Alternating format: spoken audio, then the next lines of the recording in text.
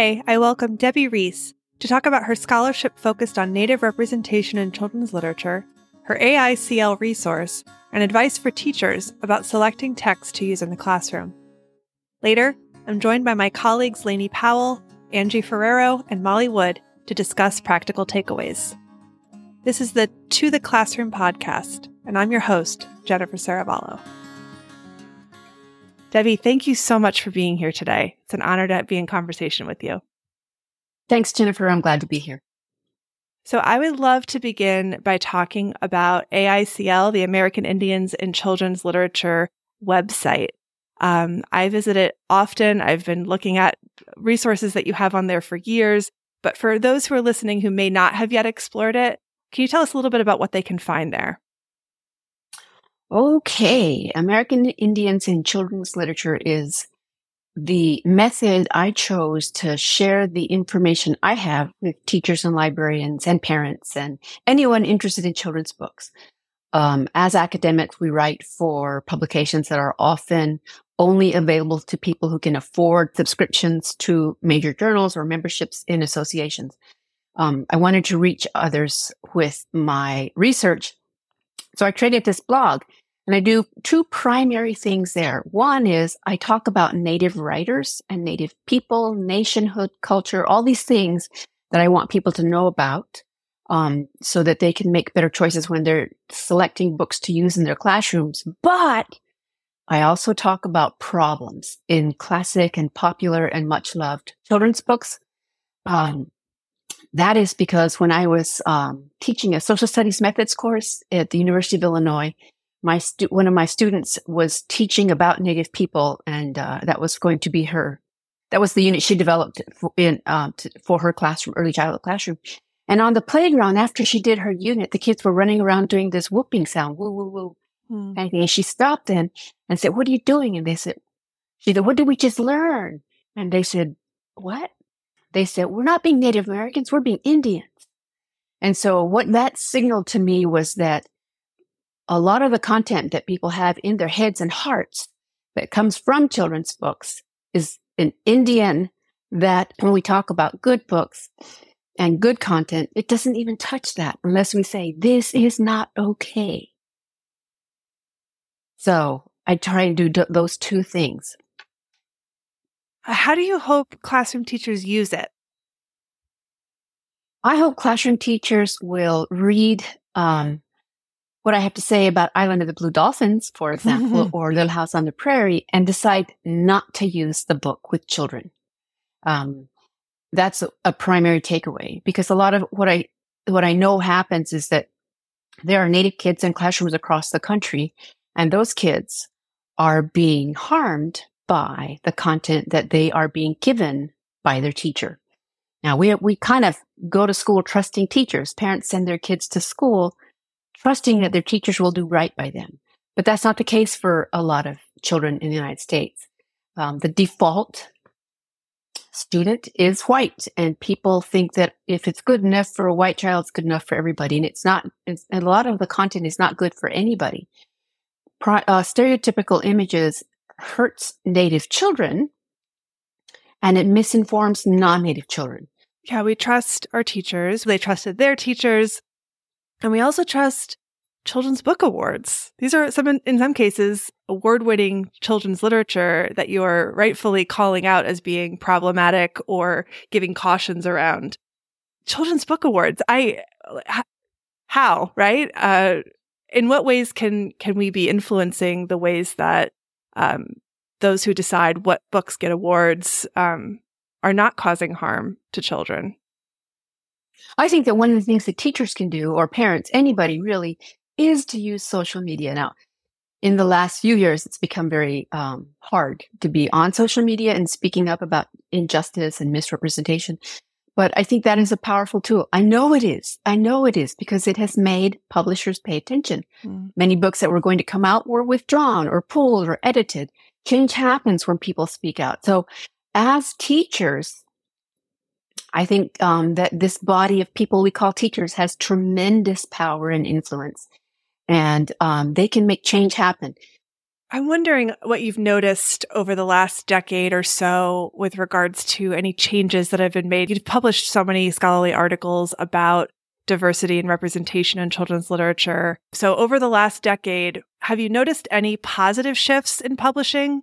Sure, absolutely. Because I think what we see here in the United States is that we finally have an imprint from a major publisher. That is HarperCollins, who has the Heart Drum imprint now that is publishing books by Native writers. We've never had that before from a major publisher, and that's within the last 5 years. Cynthia Lytick Smith, who is Muskogee Creek, is a key reason for that imprint coming to life. And it's giving us so many wonderful books each year since it started. There have been more and more books published by Native writers. And that's a huge change. That's a huge shift. Because not only are there more books, there are more names to know. And that's a key piece because, if we go back to like maybe 15 years ago, it was the same names over and over. Very few at all, but the same names over and over. And now you see more names and more tribal nations being represented in children's publishing. And what do we still need to be doing? We have good books, but kids don't see them as books about Native people because the weight of the problematic content is heavy. And so teachers really have to hit very hard on that so that they can displace that and come to know us for who we actually are. Let's talk a little bit about critical literacy. You talk about in your 2018 paper, critical Indigenous literacies. You say that critical literacy encourages children to read between the lines and ask questions when engaging with literature. I would say probably adults too, right? Teachers who are choosing the literature could benefit from engaging with these same questions. Whose story is this? Who benefits from this story? Whose voices are not being heard? Can you share some examples of what this could look like in practice? I think that when we start early on with kids, helping them to ask questions about the things in front of them, it will come. And an example of there was an NPR article I listened to last week. They were doing an episode about children's books and marketing and the economy. And I don't remember some of the nuts and bolts about why they were doing it in this way, but one of the books they chose was The Sneetches by Dr. Seuss, who is, of course, has a lot of problematic books. But anyway, they were using the Sneetches and this, they have stars on their belly. And so the teacher was reading this aloud to the kids, and these are little kids. And one of them says, "Oh, that's like it was a long time ago when some people were treated bad and it wasn't fair, because it just wasn't fair." And about the color of their skin came into the conversation. The kids were aware and they were questioning. That's not what the teacher was after, but they were questioning the content of the story. Right. If we really want kids to understand what's in the book and to think beyond the book, I see these questions as a way to support students' abstract inferential thinking and to go beyond the text in a way that the book then takes on meaning outside of their life, right? So there's this deeper understanding of the text that means something beyond just the time that I'm spending reading it. I guess part of it is that I don't want teachers to use those books in their classroom. I want the teachers to read the book beforehand and then not use it, rather than find themselves in a situation in the classroom where a child or the teacher is saying, "Oh, heck, look, this is a stereotype of an American Indian," and stop the reading and talk about that, and bringing these questions about who benefits from that. Why did the writer do that? Trying to understand the roots of some of these things. I think that's what these questions can do. Did so-and-so writer intend to hurt Native kids? Obviously not. They didn't know. Did teachers intend to hurt somebody by using that? No, they didn't know. But the massive amount of it out there still helps us to know that we really need to be talking about it and making different choices.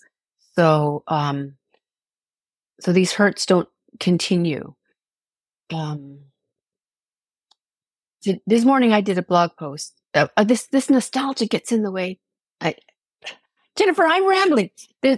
because these images, these stereotypical images of Native people have such a grip on people that they can't, it's hard to let them go. So it's very hard for people to let go of Island of the Blue Dolphins.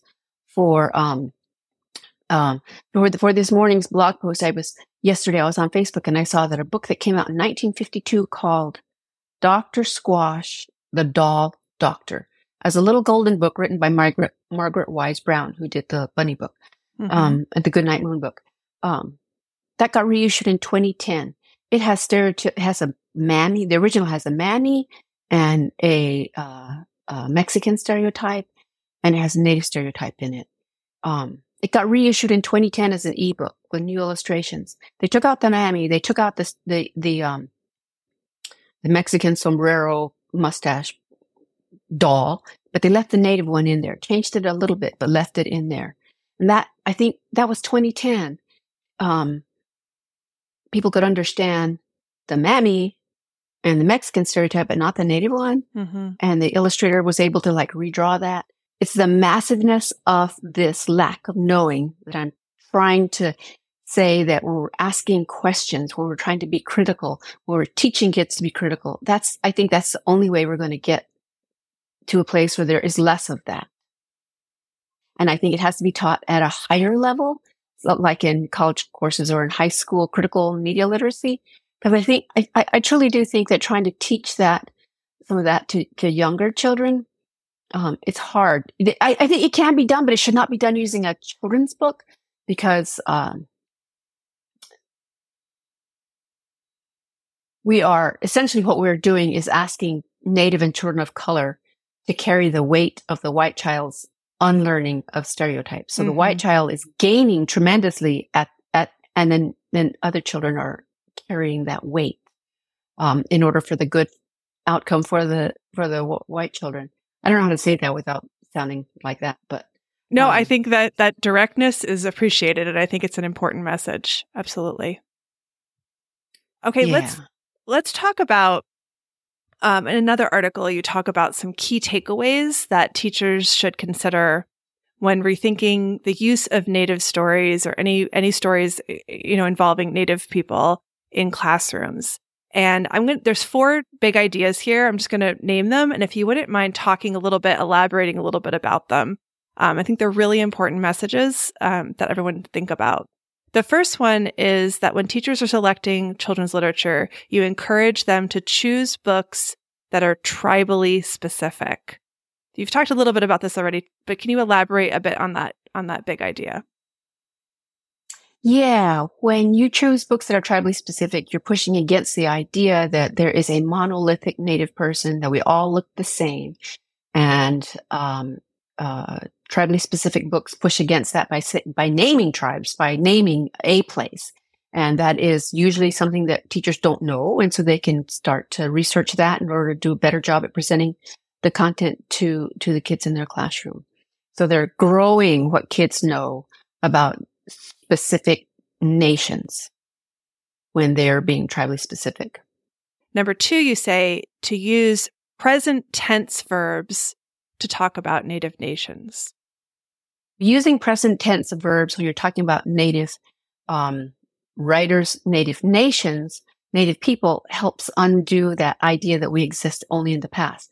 So to couple that with the third item, which is choosing books by Native writers, you would be saying, hey, we're going to read this book today. The title is Jingle Dancer. It is by Cynthia Leitich Smith. Here is her website. And of course, I'm playing with the word is a little bit there as I'm saying these things. But they matter. That 2-letter word is extremely powerful because it pulls us out of the past. So using present tense verbs is really important.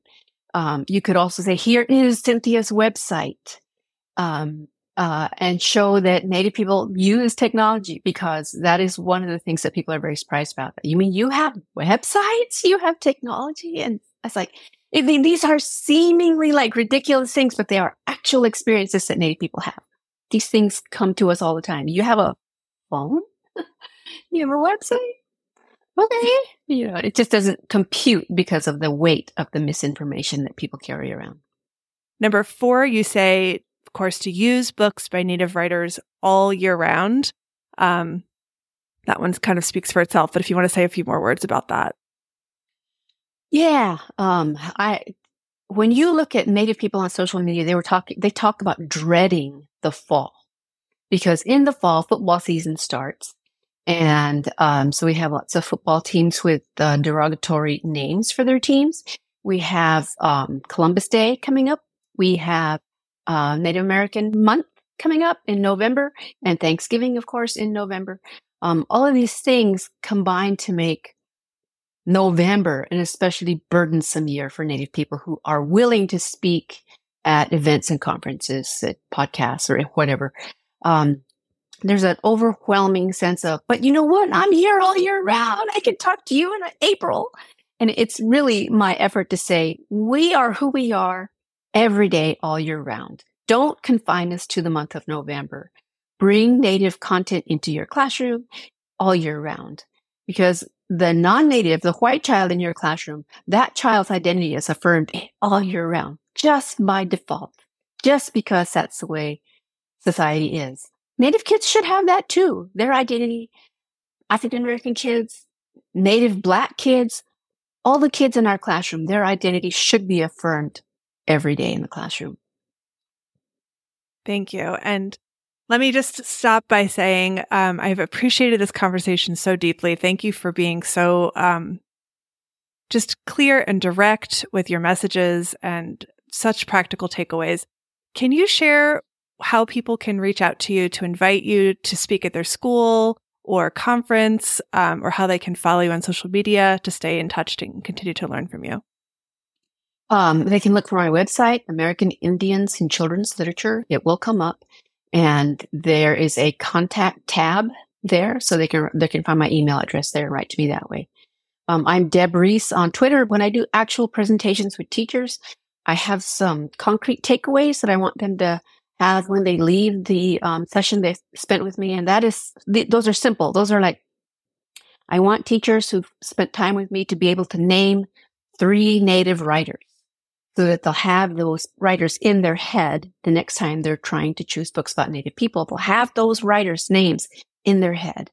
And another one is be able to name 3 or 4 tribal nations, whether those are nations that are in their general area or elsewhere.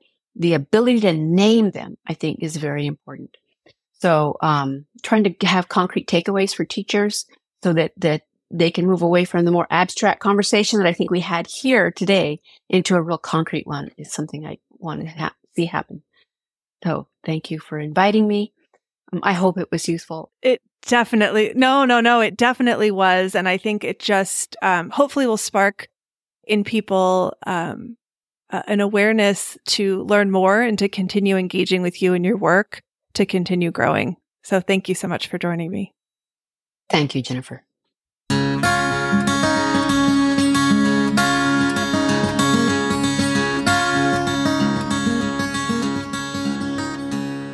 I'm joined now by my colleagues, Molly Wood, Angie Ferrero, Lainey Powell. What did you all think? What ideas do you have that we could bring to the classroom right away?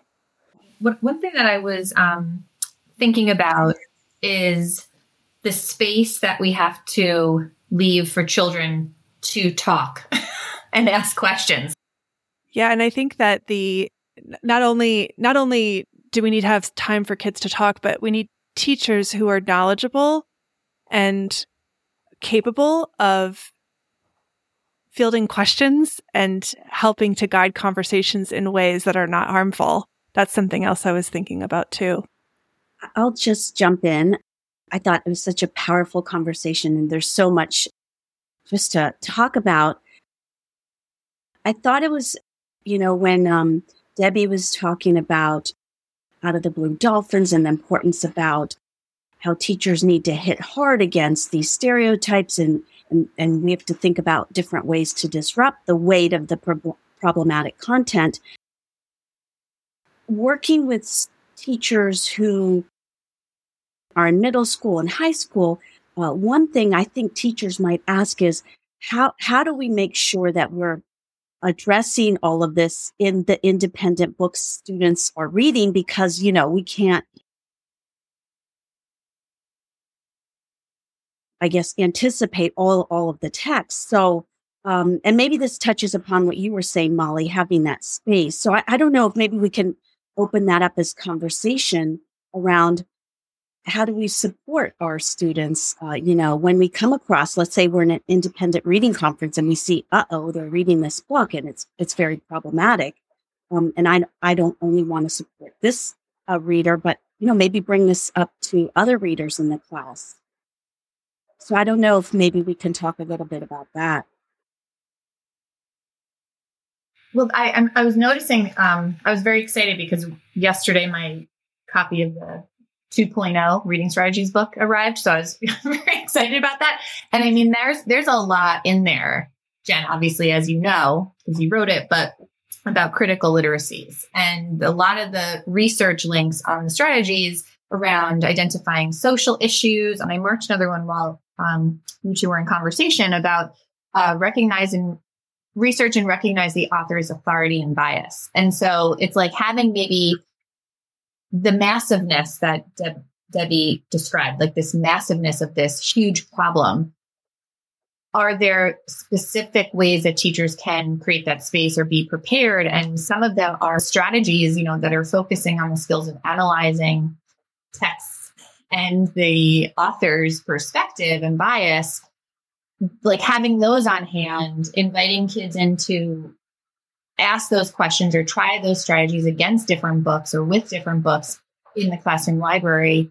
But I think so much of that obviously is around it is related to the text the kids have in their classrooms. So I think, how do we help kids and teachers look more closely at the author and the message and the characters and know that it's important?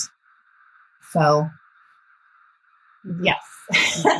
I'm thinking about this, there's this like interrelated task of text selection, careful text selection, showing accurate, not harmful representation, together with strategies or questions that kids can ask themselves to be critical.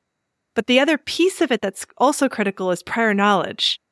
So unless there is a history curriculum, a social studies curriculum, whatever you want to call it, unless the teacher is knowledgeable, I think you can get into trouble just using strategies with any book, especially books that have stereotypical representations. I mean, how would a child know? How would a teacher know if they don't have the content knowledge about Native nations, if they don't have the content knowledge about specific tribes, if they don't have the content knowledge about history?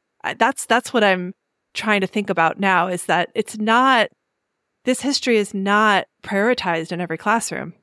You need some background knowledge. We know that from research to be able to latch on to, ask the right questions, and think more deeply about it. I'm even thinking about, like, especially for older kids, and this might work K-5 too. I don't know, Molly, tell me what you think. But the list of the 4 considerations when choosing Indigenous books, even like sharing that with maybe upper grades kids or definitely 6 through 12 kids and saying like, let's go into our own libraries or into our culture, right? Like even unpacking the definition of text, looking at things you see on TV or in the news or even in print too, images, and looking at those parameters that you shared about, are they tribal specific, present tense verbs, by Native authors, taught year round, letting kids use that as they filter through the text around them. I love that idea, Lainey, and Angie too. This idea of directing children to that site directly or engaging them and helping critically evaluate the texts that are, in some cases, it's not the teacher selecting text. It's in a textbook. It's in a anthology or something. So when there are texts that, that no one's choosing necessarily, I guess the district chose the textbook program, right? But to really ask critically, those questions. Angie, have you used that site with middle schoolers? I would love to hear about that. Just very simply bringing up the site, having them just look at the tabs at the top and think about what interests them and what what are some recommendations? And then there's a tab at the top of like books not to read. But, in middle school, I definitely curated different sites and author websites and had students look for authors that they hadn't normally considered, and getting a sense of who the author is and what types of books that they write is really powerful. So really just perusing the site is all I really thought of. But if anyone has another idea, I'd love to hear it. Molly, any thoughts on that? Yeah. Well, I'm thinking about that on Debbie's website is a link to Native Knowledge 360. And so that worksheet for selecting Native American children's literature is something I've shared with teachers before. And I love the idea of sharing it with students. I think we'll stop there for today. You all have been so generous with your time. I really appreciate you all joining me. Thank you so much. And thank you for listening. Please support the To the Classroom podcast by sharing, subscribing, or leaving a review on whatever platform you use to get your podcasts. Learn more about me and my work at my website, www.jennifersaravallo.com.